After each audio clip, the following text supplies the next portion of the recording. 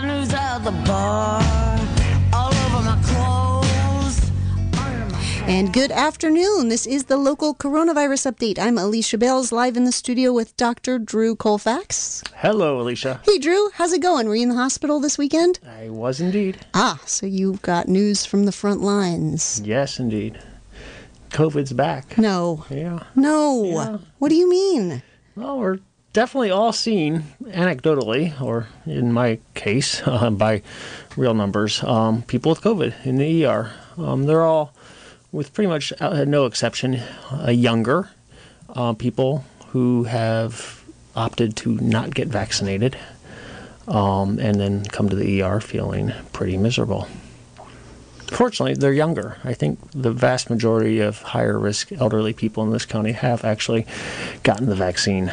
So we haven't been seeing a lot of people that require hospitalization, which is good. But I went for several weeks or perhaps even longer without seeing a single person with COVID. That's right. We were or at least with symptomatic security, COVID. yeah. But we've all been seeing several people on a pretty regular basis in the ER with COVID. When you say it's back and you're seeing them on a regular basis, how many cases are you talking? Well, we don't have sort of the trend for the county is slightly worse, right? So we're around 6 cases a day now, which is up from 2 or 3 a week or 2 ago. So we're definitely seeing a slightly higher case count on a daily basis. The positivity is still pretty low at 1.4%. But the data's stale. It's Monday afternoon, and the county updates on Friday. So I don't have today's data yet, but I think we're going to see a little bump over the next week or two. Hopefully it doesn't lead to a lot of morbidity or mortality, but definitely can see the remorse when I talk to people as to whether they have been vaccinated or not. Oh, really? They're instantly regretful. Well, COVID's no joke, right? And, even if it doesn't make you so sick that you need to be hospitalized, it makes you feel really bad for quite a while. And I saw a couple people who had been sick for a week with COVID, and they were still pretty miserable. Now, and you say that you're seeing younger people. You're not seeing any older people? I haven't, and there's nobody hospitalized in the county right now with COVID, and it tends to be the more elderly or the people with high risk medical conditions that require hospitalization generally. So every time we come on, we get another sort of reminder that we're not done. No, we're not done, and sort of the worldwide news chatter is now, unfortunately trending toward the fact that we are never going to be done. Which I guess means that we'll just do this show until the end of time. Well, we're getting used to it, I guess. I don't know. I mean, the thing that I was hearing, I had the chance to interview NPR's national health reporter, Jason Beaubien, this weekend, and I'm going to be airing that interview on Wednesday this week at 7 o'clock. But he has seen the virus spread throughout the world, and one of the things he really talked about was how the inequities in the vaccine distribution, that there are many countries who just haven't been able to get started at all. Oh yeah, it's outrageous. Yeah, it's truly disgraceful. And one thing that happened actually since last week, and it was a huge sort of event in terms of public health policy, was the Biden administration recommended a TRIPS waiver for the intellectual property protection surrounding the vaccines that the federal government paid to develop. So that should have happened a year ago. It should have happened right from the beginning. And it still hasn't happened. It's just their recommendation to the, I guess it's the World Trade Organization that sort of comes up with a policy regarding patent protections for worldwide trade. But it requires unanimity, and it's not clear that every member of that organization is going to support it. So, right, and as long as it's able to do what's happening in India with it seems like much more aggressive variants and causing this absolutely apocalypse in India, right? And we're just going to stay sort of behind it throughout as it moves through the world. And it's not clear that actually those variants are much more aggressive. It's just that vaccines haven't really reached India in any real number. And obviously India is very poor and very crowded. So it's just been a setup for a resurge. And, Modi, the president of India, really mishandled it in a Trumpian sort of way, declaring it over when that was just, as we say, fake news. So, we're going to continue to see this over and over again throughout the world, and it's probably going to end up, surging in some capacity in the U.S., but still, so far, the data is all pointing toward fairly high degree of efficacy of these vaccines against the strains. Not quite as much as sort of the original vanilla COVID back in the early fall when these at least when the Moderna and Pfizer were initially tested, but they're still pretty effective against most all of the strains that have been identified so far. Can you imagine when it was first happening that we would ever think of that as the good old days with the vanilla COVID? Yeah, well, it's better now, right? We have medication. Yeah, and treatments, exactly. Yes. Well, okay, so what's the news from Mendocino County? The numbers, yes. We've added 32 more confirmed cases in the course of the week, so we're now at 4,061. As I referenced, our daily case count is almost 6. I think it's 5.98. And our positivity is 1.4. Our testing is still kind of marginal. We're getting just around 200 tests per 100,000 in the county, which is adequate, but the trend continues to be kind of going the wrong way. So testing is certainly something that is going to require continued efforts by public health, just trying to keep the surveillance up. And, we do a lot of testing, actually. We add to the county numbers just through the emergency room because we test people who are potentially symptomatic, and everybody who's admitted or transferred gets tested. So we are, doing a fair number of tests at the 3 hospitals, not the 160 or so that we're doing on a daily basis in the county, but a fraction of those. California is still number 1, lowest case counts per 100,000, 14% decline in the daily average over a 2-week running average. Nationally, we're down about 30% over a 2-week average. 8 states are currently trending in a positive direction. Obviously not California. We're still adding about 40,000 cases a day nationwide. So we are right smack average in terms of the percentage vaccinated in the state of California, 35%, which is the national percentage rate. The variation there is 44% for the state of Maine, all the way down to 25% in Mississippi and Alabama. So it's an ongoing effort. Let's just say that. So little by little, arm by arm. Gaslight by gaslight. Now. Why'd you got to bring that up? No, I'm just kidding. We had a show on Friday with the vaccine coordinators for the county. They talked about how we've achieved 77,000 shots here in Mendocino County, which to me just seems and that's just amazing. Public health. Yeah, that's just public health. And so we know, Adventist is sort of throttled back in terms of their vaccine event just because there's not as much uptake. But we know that Adventist added another 25,000 doses. So at least. And so that's, 77, that's over 100,000 doses. And we're still only vaccinating 16 and up in this county of 85,000 people. So California might be 35% up, vaccinated. We are doing much better than that here in Mendocino County, which is great. Right. And as you just alluded to, right now we are vaccinating 16 and up, but we may be vaccinating from 12 and up as soon as next week. Yes. The Pfizer is almost certainly going to be approved for children ages 12 and up. Perhaps by Friday, and I think we will be poised in the county to start doing that next week. So it's one of my favorite hobbies, vaccinating children. I bet. Yeah. You just go out and do that on Thursday afternoons for fun or whatever. Yeah. Find children. My children see me coming with a needle and they run for the woods. So. Well, While we're talking numbers, Pfizer made $900 million off the vaccine so far. Profit, $900 million. That's even more than the county pays Carmel Angelo, I believe. That's a big number. Yeah, That's a very big number. It is a big number. $3.5 billion in revenue. So, yeah, I think they can waive the intellectual property. We're not just saying that they have to give their vaccine away. This would just simply require that they license it to other countries and give up the formula so other countries can start making it and pay Pfizer more money. Which they can sell that license to them? Yes. But so far they haven't, and they've been resisting it. Well, the thing about Pfizer and Moderna is that a whole lot of public money went into the development of these vaccines, right? Yes, Pfizer was paid, I think it was $2 billion by the U.S. government. Moderna was paid, Pfizer was given a contract, a guaranteed contract for $2 billion worth of their vaccine if it passed clinical trials. And Moderna was simply given $1 billion to develop their vaccine by the U.S. government since they were part of the Operation Warp Speed. Pfizer opted out of that. They kept themselves private.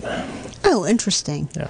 It's kind of like, did you watch that thing with Facebook and their Facebook Supreme Court where they decided whether or not ex-President Trump could come back on the platform, and it's like governments around the world are watching to see what the impact is going to be because this is such a powerful corporation that what they do behind closed doors affects the entire world. It's kind of like that with this Pfizer, with these biomedical corporations. It's like what you're doing is affecting the lives of every human being on the planet. Do we really think we should have companies that are that powerful?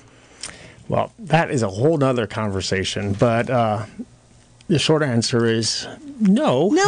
Probably not, right? But the longer, more convoluted answer is we don't have small pharma in this country. It costs $1 billion just to bring a drug to market. Little old vaccine makers in their workshops. Yeah, exactly. You know, the Yorkville Highlands Vaccine Development Clinic, right? So it's unfortunately the society that we live in at this point. But speaking of Facebook and corporations, the county, this is a little pet grievance. I don't do Facebook. I don't do social media, which is probably why I try to manage to stay fairly well informed. But the county's no longer updating their website. They're just putting it on Facebook, which seems rather pro-corporate or corporate-oriented. So, little pet gripe. They have not updated their vaccine counts since the middle of April on their website, oddly.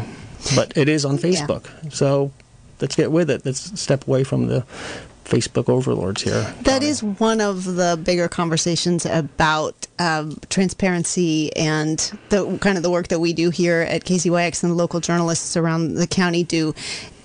You know, Facebook is a corporate platform, and I've heard. Yeah, it has this like terrible consequences in just its business model, and it's pretty unregulated. So I do talk with county folks about using Facebook in that way. But the advantage for them is that it's a direct platform to the people here, and they don't have to filter it through us, the local media. They can just get it directly out, and so it's really attractive to them that way. But again, if people aren't on that platform and they are updating public health information there, is that transparent?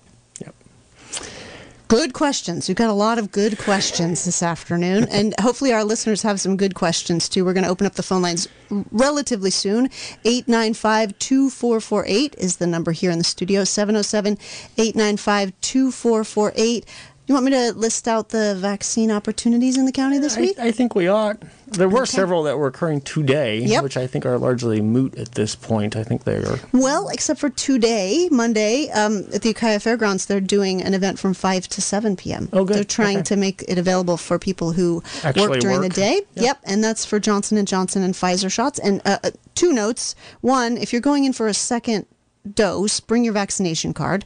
And 2, last week the county made all of their events walk-in. So you don't have to sign up at myturn.ca.gov, although they like it if you do, but you don't have to. So if you're just in the neighborhood and you want to go get your shot, or if you've been kind of hesitating and any obstacle is going to slow you down, just go. Just go and get it. And the more readily available it becomes, the more people will make the decision to get the jab. I mean, it's a question of opportunity, right? Right, exactly. So, and it was actually kind of fun on the show on Friday.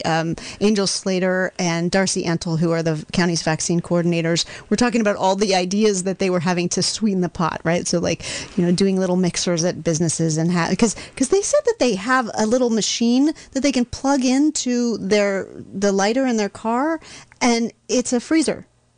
Like, they're very portable at this point. Like, the technology is catching up and making it much easier to do events with these vaccines. So anyway, they were brainstorming ideas for that. So let's go back to our vaccine opportunities this week. So today, Monday, at the Ukiah Fairgrounds from 5 to 7 this evening, they will have Johnson & Johnson and Pfizer shots available, and that's for, I think, for first doses. Tuesday, tomorrow at Potter Valley High School from 11:15 to 1 p.m., 11:15 a.m. to 1 p.m. They'll have Johnson & Johnson and Pfizer second doses available for anyone who received their first shot on April 20th at Potter Valley High. They did an event there for first doses. And they'll also have first doses available at this event. Walk-ins are welcome, and it's for 16 and older, as are any of the Pfizer events. Tuesday, again, at the Ukiah Fairgrounds from 5 to 7 p.m. That's Pfizer shots available. Wednesday in Covelo at Covelo High School from 10 a.m. to noon. They will have Pfizer first doses and Pfizer second doses for anyone who received their first shot on April 21st. And that's, again, 16 and older. Thursday, May 13th at the Ukiah Fairgrounds from 1 to 7. They're expecting this to be quite a large event. This is a second dose clinic for anyone who had their first shots on April 19th or 20th, 22nd or 23rd. So that's from 1 to 7 p.m. Again, you can walk in, but bring your vaccination card if this is your second dose. And then Friday in Hopland, I thought this was interesting. The county is working with the Hopland Tribal Council to organize a drive-through event from 5 to 7 p.m. at the corner of Highway 175 and Highway 101. So it doesn't get much more accessible than that. If you're driving home from wherever or, on your way through the area, you can just stick your arm out. At the gas station parking lot exactly, there. Yeah. Right next to the tie-dye. Yeah. And you can get your shot there. So that's what they have got on deck for the county. That doesn't include the clinics or the VA or the Indian health centers. Or the pharmacies. So there's a lot of opportunity. And Catherine just came in and brought us a Posty note that said the 12 and up was approved today. That was breaking news then. Yeah, so that's coming from the Posty note is our source. So, okay, ready? Sure. Any last thoughts before we open up the phone lines? We can open them up and I'll think in between calls. Okay, and we'll have more thoughts. Yeah. All right, let's take our first call. Hello, caller. You're live on the air. Hi. Yeah, I've been getting emails from a relative about things like the spike protein in vaccinated people is going to... Wait a minute, I'm trying to turn this radio down. Can you hear it? We can, yes. Ah, darn. Okay. Yeah, that's not working. Okay. Oh, darn.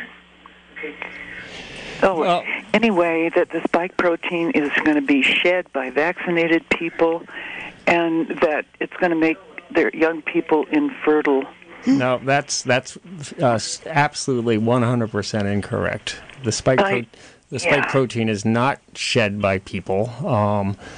It is quickly degraded by our body's lysis system and reabsorbed, but it triggers the immune response that gives us immunity. But there's no shedding, there's no impact on fertility whatsoever. So that, whatever source that is just internet garbage. Well, yeah, I think it's total poppycock, but Yeah. how do I talk to this person? Is there any kind of documentation I could send him to? Well, I don't know what your relationship is with the individual, but Well, it's my son, my oldest son, sorry, I and missed it that. involves me going to my granddaughter's wedding or not. Yeah, so I would, the way I try to approach these conspiracy theories and sort of this quasi-paranormal ideation around the vaccine or vaccines in general or anything science-related or anything factually based, is I ask the people what their source is and try to drill down on that a little bit and redirect people to more reputable news sources, because it really comes down to where people are getting their information.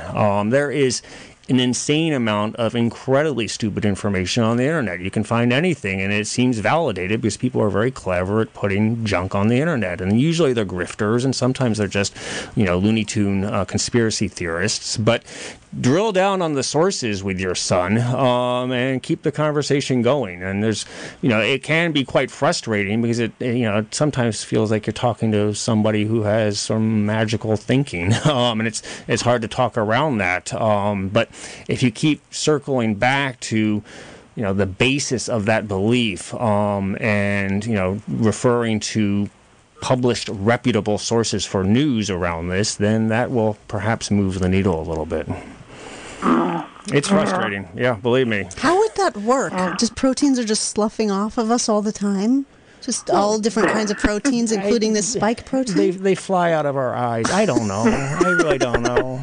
I didn't know we were creating protein. To be sure, we are pollution. sloughing, a lot of skin all the time. Not to be disgusting, but right, our epidermis is sloughing off, at the rate of a turnover every 3 days. So it is true that we shed a lot of our DNA all the time, but it's not like we are throwing these artificially induced spike proteins into the atmosphere that are going to then contaminate and somehow affect the reproductive system of our children. Is it that the spike proteins are being shed and making other people infertile? That's what it sounds like the caller's son believes. Yeah, that's what he was saying. Yeah. Wow.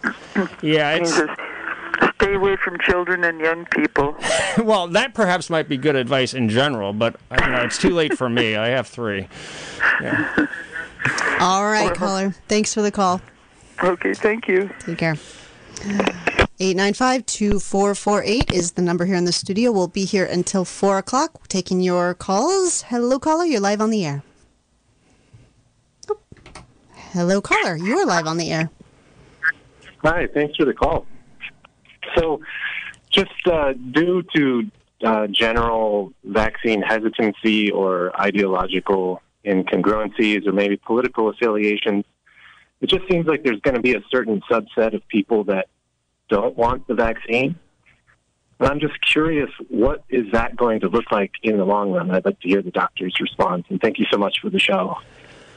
Yeah, I mean, I think we're going to continue to see vaccine uptake, going months and months forward as we develop more sort of social norming of being vaccinated for this, right? I mean, there was a huge surge of demand early on by people who wanted the vaccine, and there's still some demand. We're doing about 2 million doses a day, down from, I think, 3.3 at a peak nationwide.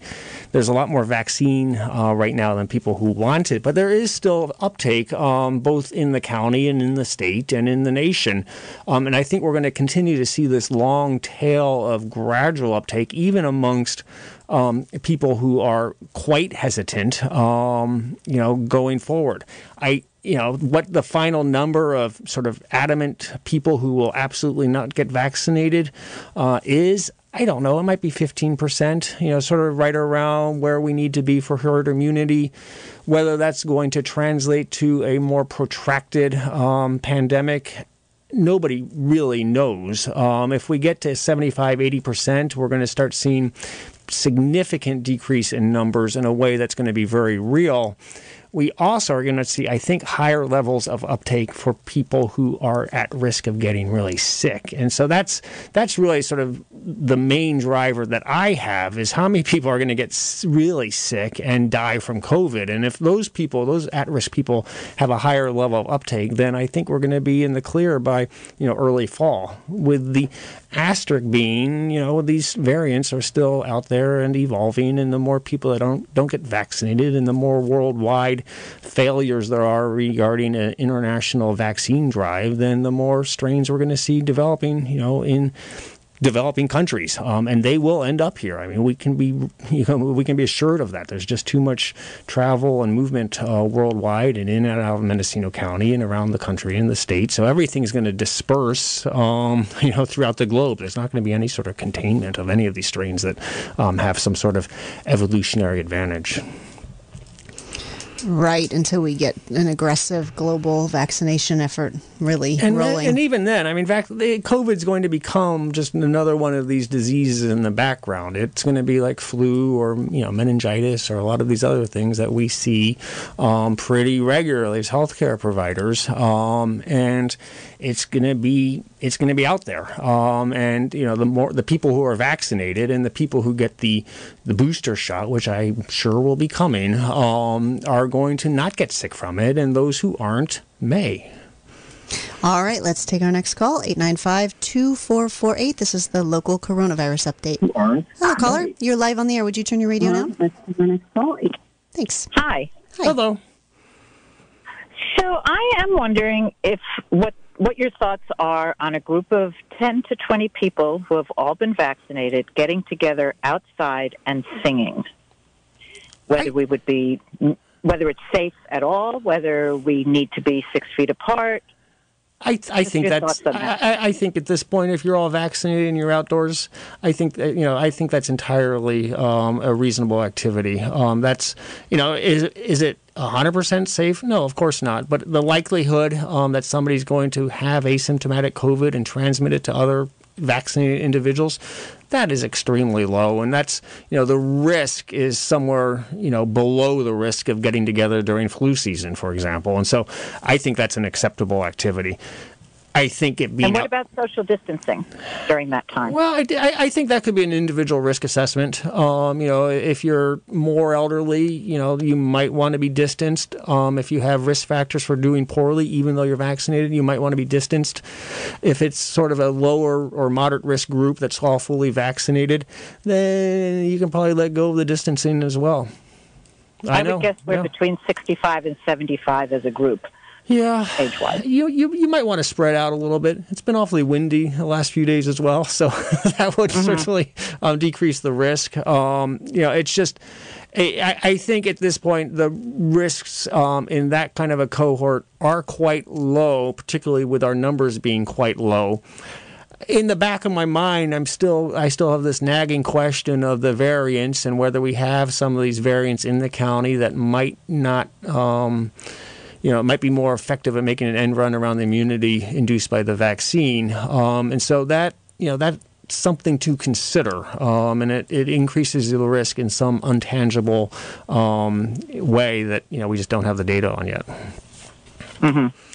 But we can get together and sing. I think so. As long as it's outdoors, certainly. That is absolutely necessary.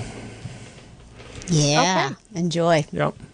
One of life's joys, for sure. Yes. You haven't heard me sing, Alicia. Oh, yes. Yeah. No, I didn't invite you to the sing-along. Sorry, Drew. All right, thank you. Well, thanks for everything. Take good care. Thank you. Hello, caller. I mean, no offense. Oh, yeah. None taken. Okay. Hello, caller. You're live on the air. Oh, that line 4 is just not doing well today. Hey, caller. You're live on the air. Yeah, thank you. Good afternoon. I was reading in Fortune magazine last week that 23% of people polled in the U.S. said that they did not want the injectable form of COVID vaccine. But 1/3 of those would take either intranasal or pill form. And I'm heartened to see that there are several companies, one in Finland, some in Canada, and I think at least 2 here in the United States working past their phase 1. Going to do the phase 2 during the summer, and hopefully we'll have something by next winter or spring Yeah. of 2022. And they don't need to be refrigerated. Right. And there's no injection. Yeah, that would actually, I mean, that will help in the U.S. for the extremely needle phobic, I think, but the international implications for that are massive. If you could, box up 100,000 pills and ship them to, remote areas around the world, that would really be transformative. But that's unfortunately still a ways off. Under normal circumstances, it takes a while for a vaccine to be developed with, warp speed or without. I mean, it's unusual for a vaccine to be only, produced in less than a year. Oh, this is unprecedented, to be sure. Yes. Yeah. So in the meantime, those that do not want to be injected, it's still valid to do the same thing that they would do under normal circumstances, social distance, wear a mask, correct?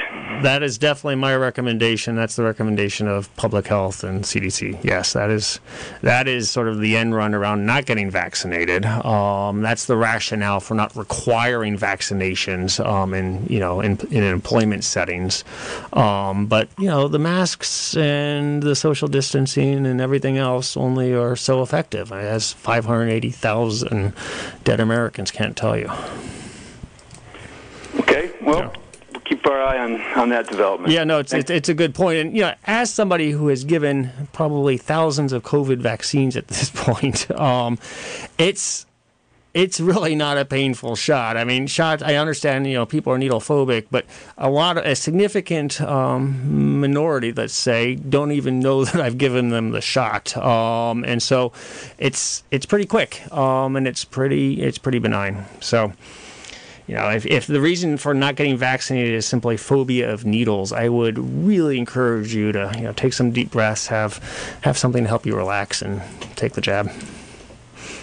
All right, thanks for the show. Thanks for the information. Thanks for the call. Yeah, I'm not needle phobic, but I am almost, and it was really not a big deal. No, it's really not. I was still scared for the second one, but it hurt. It didn't hurt. Yeah. In fact, exactly right. I didn't notice. Yeah. It. So let's take our next call. Hello, caller. You're live on the air. Hi. I am a teacher, and I have a question about the 12 and up. Yep. I am looking for a good source to share with my students about the protocol of the vaccine and making it clear from a kid's perspective, because a lot of the stuff that is available is kind of opaque to middle schoolers. And I was wondering if you guys had a source. And I'll take my answer offline. Yeah, so the Pfizer vaccine, which is the one that just got approved, apparently, from some sort of mid-morning today until I came down to get on the radio station, went through a large clinical trial on kids 12 to 16, as I recollect, because there's already, or 12 to, just under 16, because their initial trial tested all the way down to the age of 16. So Pfizer, unlike Moderna, was approved for 16 and up, which is why we've been vaccinating adolescents who are 16 up in this county. They published their data about a month ago, maybe not quite a month ago, talking about the 12 to 15 cohort that was in the randomized control trial. That data was quite reassuring. It basically mirrored the data that we were seeing for the older population, which is to say it induced very good immunity against COVID, and it also had no adverse events when compared to the children who got the placebo, right? So these are all randomized controlled placebo trials, and there were no adverse events in the vaccinated group, again, when compared to the saline group. So that would be the trial that sort of needs to be discussed in the school setting and in doctors' offices when talking to parents around, vaccinating children. It appears to be equally safe and equally effective in children ages 12 to 15, as it has been shown in people ages 16 and up. All right. Thanks for that call. This is the local coronavirus update here on KZYX. We come to you every Monday from 3 to 4 p.m. I'm Alicia Bales with Dr. Drew Colfax, and we got the phone lines open. 895-2448 is the number in the studio, and we will take our next call. Hey, caller. You're live on the air. Phone line. Hello. So, I have a couple of questions. So how long do you think they'll be offering the free testing in the counties? And the reason I'm asking is because I'm an event organizer, and so I'm just trying to figure out, well, the impossible, really, but if we are going to require testing or a 72-hour test in order to participate with this festival that we're hoping to have, it occurred to me that we might not have testing forever. So if you have any insight on that or the booster shot, that would be great. Yes, I don't have any direct sort of inside knowledge on how long we can anticipate having OptumServe, which is really our only avenue for testing in this county. I suspect that it will remain operational really throughout the year because there are not a lot of options, and public health in the state of California recognizes the need to continue to maintain surveillance.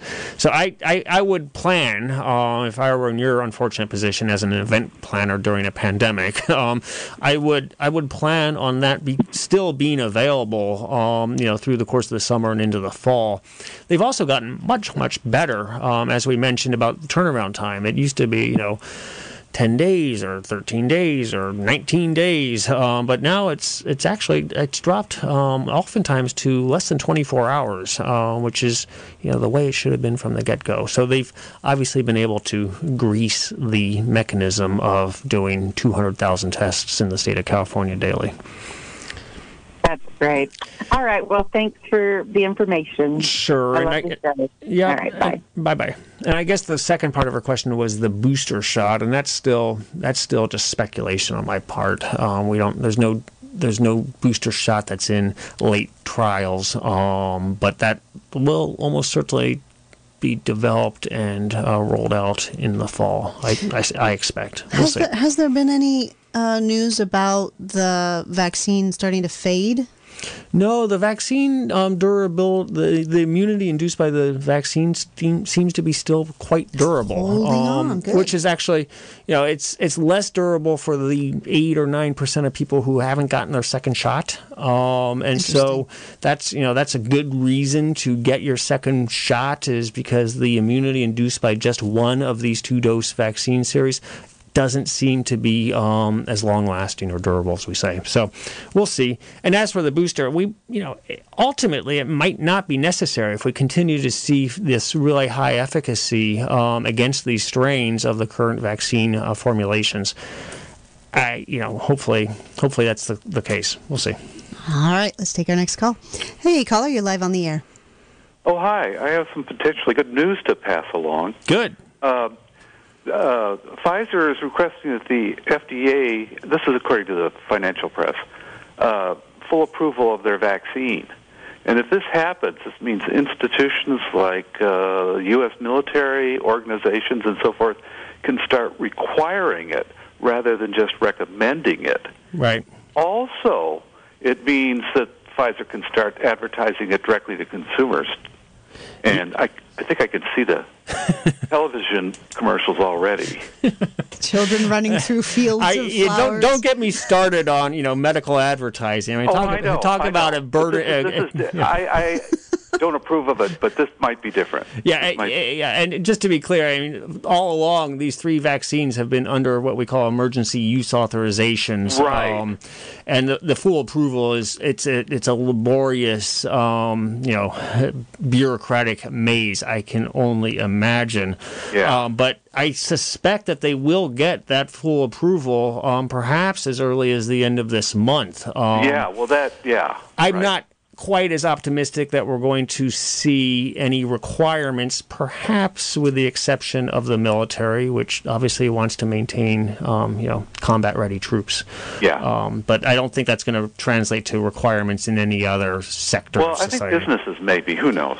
Yeah, we'll see. It's become so politicized. I think the business are going to continue to do end runs around it. And actually, speaking of requirements and how to get people vaccinated, there's increasing data, increasing talk about just incentivizing getting vaccinated, like literally cash payments. Or beers. Somebody was saying that they were passing out free beers at a brewery. Yeah. So I don't know. Maybe we need to have a vaccine event. Darn, I'm already vaccinated. I know that's the frustration, right? Why should it be incentivized for the vaccine hesitant? And the answer is, it's probably obvious to most listeners. The more people get vaccinated, the safer we are. Whatever it all takes. are. That's right. Yep. All right, but Okay, thanks. well, that's all I had. Yeah, no, thank you for that. All right, thanks for the call. Yeah, I mean, schools require a whole regimen of vaccines for kids to go to attend. It's not a subject that is lightly approached by anybody. However, we'll see whether it happens. Yep. All right, 895-2448. The phone lines are open. Wow. I know. Speaking of breaking news, the WHO, talking about a lead that should have been buried. I don't know if you saw this, Alicia, but they announced that the coronavirus is airborne. Finally. Now we know at last. I was like, couldn't they have just put that in a footnote somewhere on a back web page of some site of theirs? But that was like a headline for wow. Yeah. Thanks, guys. Yep. All right, let's take our next call. Hey, caller, you're live on the air. Hey, hi.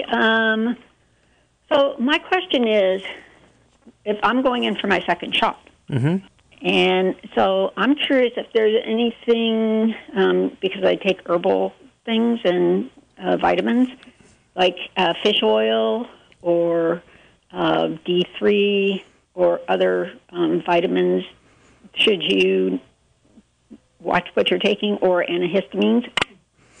No, I mean, all of those things would be fine in the setting of either the first or second vaccine, or for any of these three vaccines. They're not going to affect the efficacy of the vaccine.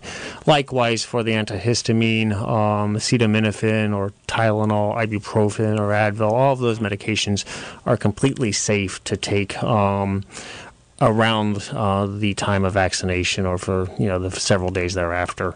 And of your supplements, I mean the most sort of robust data showing utility is the vitamin D. It's we actually do have some data showing that people who have low vitamin D levels don't do as well when they get COVID.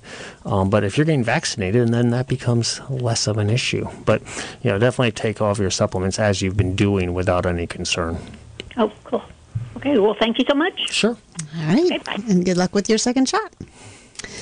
895-2448. This is the local coronavirus update with Dr. Drew Colfax, and we'll be here until 4 o'clock, so that means we got about 15 more minutes for calls. So if you've been trying to get in, you got some time now. Indeed. So last week we had a caller who wanted me to look into this Pfizer vice president. Oh, yes. I dutifully did look into that, and it was just another very rich crackpot in Europe somewhere. So not a lot of news there, unfortunately, but it was investigated by me. Way to follow up. Yeah, wrong on the facts, wrong on the science, but there you go. Yeah, there's a lot of stuff like that out there. We call it disinformation. Hello, caller. You're live on the air. Hi, good afternoon. I just wanted to make a comment about the Facebook or the county only posting the vaccine information on Facebook. Yeah. Well, earlier on, quite a few times, they were only posting the dashboard on Facebook. And I called them multiple times and said, you're only posting it on Facebook, and those of us that aren't on Facebook don't have access to the information.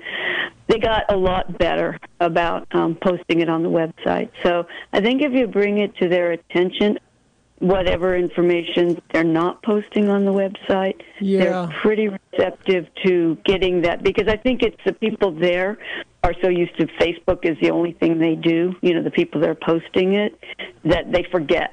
Yeah, I don't. I mean, they have certainly gotten much better at publishing much more data over the course of the last year. But they, for example, still don't publish testing data for the county. That disappeared, despite my railing against that failure. But I remember that. Yeah.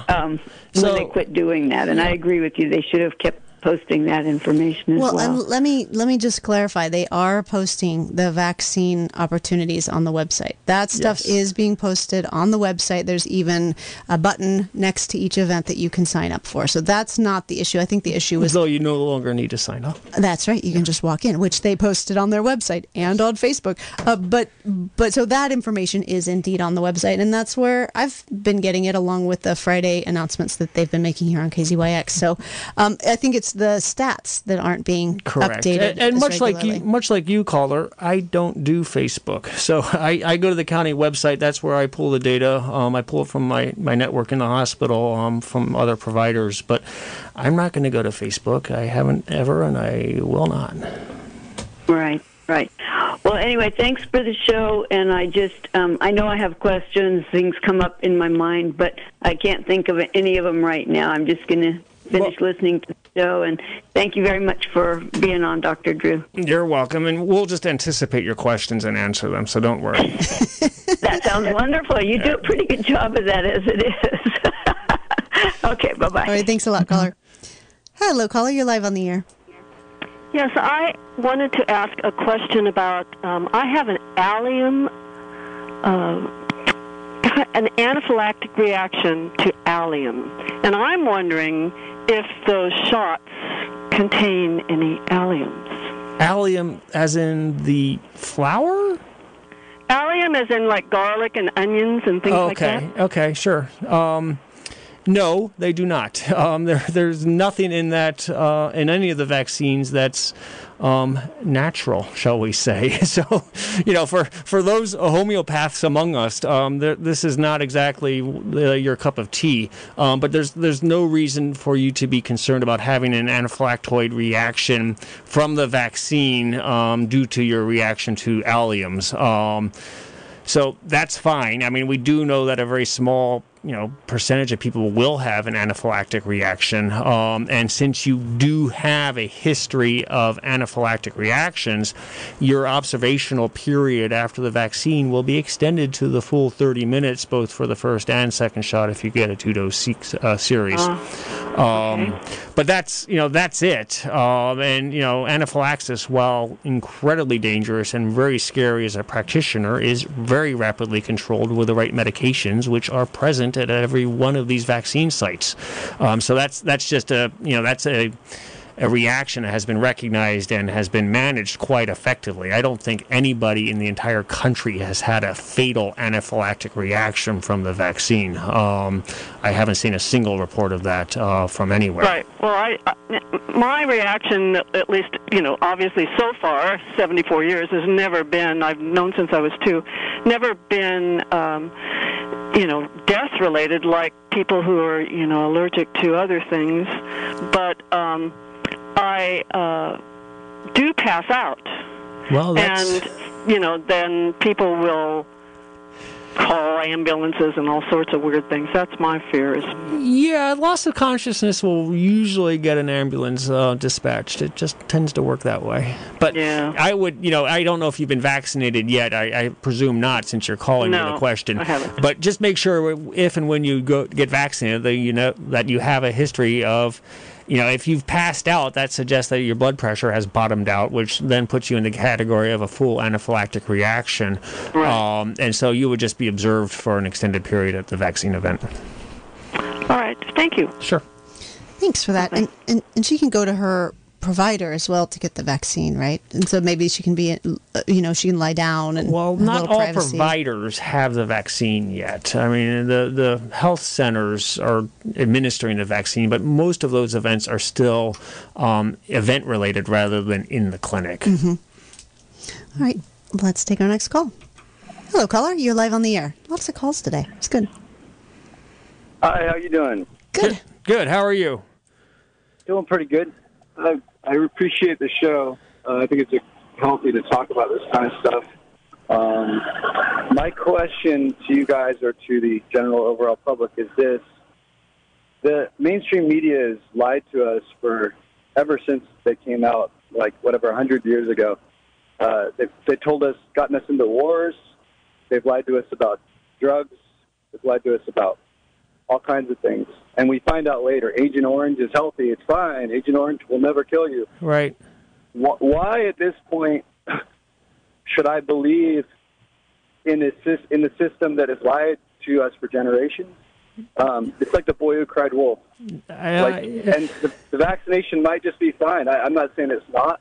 I'm just saying it's hard for me to believe that. No, thanks, guys. Thanks for the show. Yeah, that's a really good point. I mean, it's true. I mean, we have a fraught history with information coming from, particularly the federal government. For generations. I mean, I'm the child of parents who grew up during the Vietnam War era, and there was not exactly free and good information flowing to the general public around that event. And there's been a long history of hidden and really pretty disgraceful medical care rendered throughout the country, particularly to minority populations, for generations, right? And so that is, I think, part of our legacy that has led to this hesitancy amongst some proportion of the vaccine hesitant. And that's understandable. I mean, that's one of the reasons why I've committed to doing this show for however many months now. The other problem that we're dealing with is perhaps not the population that is frustrated with the government's history of misinformation, but the population that has actually adhered to sort of more recent false narratives around this pandemic, which is why we're seeing vaccine uptake of 25% in Alabama and Mississippi, because those are deep, deep, deep red states, and there's just a sense that this is all fake news, shall we say. So it's a very good point that the caller makes. I am trying to rely on the science and on what the data, what the published scientific studies have shown, which, while is underwritten by the federal government, certainly, because anything that has to do anything with healthcare is underwritten to some extent by the federal government. But those studies are coming out of labs and by scientists and in university centers, and they are vetted and verifiable. And so that tends to be my source of information when I assess these vaccines and where we are with this pandemic, and frankly with anything that I do in a professional capacity. But it's a good point, and it's simply an ongoing effort to try to combat bad information and a history of deception that requires just a continued concerted effort. Sure, and I want to pipe up on this one too, because we do, especially in social justice movements, we understand the way that disinformation and misinformation is used, and people know a lot about this. But the thing is that in every one of these cases, we've had folks who are able to investigate and to fight for the truth and to find the truth. And the thing that's the difference between what you're saying, Drew, and the conspiracy theorists is that the conspiracy theorists don't believe you can know. And in every one of these cases, like the Vietnam War or, any of the attacks by the federal government against the left and COINTELPRO and all of that stuff, we had people who were able to find the truth, because the truth does exist. And what you're talking about with the science and the trials and the research is that you've looked at it and you've assessed it, and you're not somebody who's got a vested interest in nefarious outcomes, and it is possible to know. And that's what we're doing here, is trying to bring you the information, the good information, with somebody who knows actually how to read it and who's honest and can transmit that to you. So I think, it's just a matter of looking at the facts and trying to make the best judgment based on good information. Yeah, I think it's also, we are living in a new era in the last generation, shall we say, with the advent of the internet and the multiple channels of news that we can all access, whether it's good news or bad news or malicious news. Being a news consumer is not quite the linear thing that it used to be. Not that news in the 60s or 50s or 20s was a linear process, but we've certainly moved beyond the big three TV stations doing their 30-minute news segment every night that all of America tuned into, and that was our sort of canned news feed. But now we can really validate in some perhaps fake sense anything that we want. And bias confirmation, right? It becomes a real problem, when we're talking about healthcare. Yep, we just need more media literacy. It should be taught in schools. Absolutely. All right, I think we have time for one more call. Hey, caller, you're live on the air. Yes, my question sort of falls into the conspiracy theory. I have a home that I have 2 bedrooms that I rent out, and my old friend who is 70, I just found out, does not want to get the vaccination, and I've had my other room not rented for almost 7 months, and I really need to rent the room, and I was wondering what the risk of renting the room to someone that was vaccinated, what the chances of her catching it would be. In a pickle here, I can't keep letting her have the whole place to herself, but I didn't know she was completely not get vaccinated because of the media, and unfortunately, she's been listening to some bad information. So that is a little bit tricky, right? I mean, you have a room that you need to rent to generate income, obviously, and you have an unvaccinated tenant who does not need to be, or does not deserve, and should not be evicted for that fact.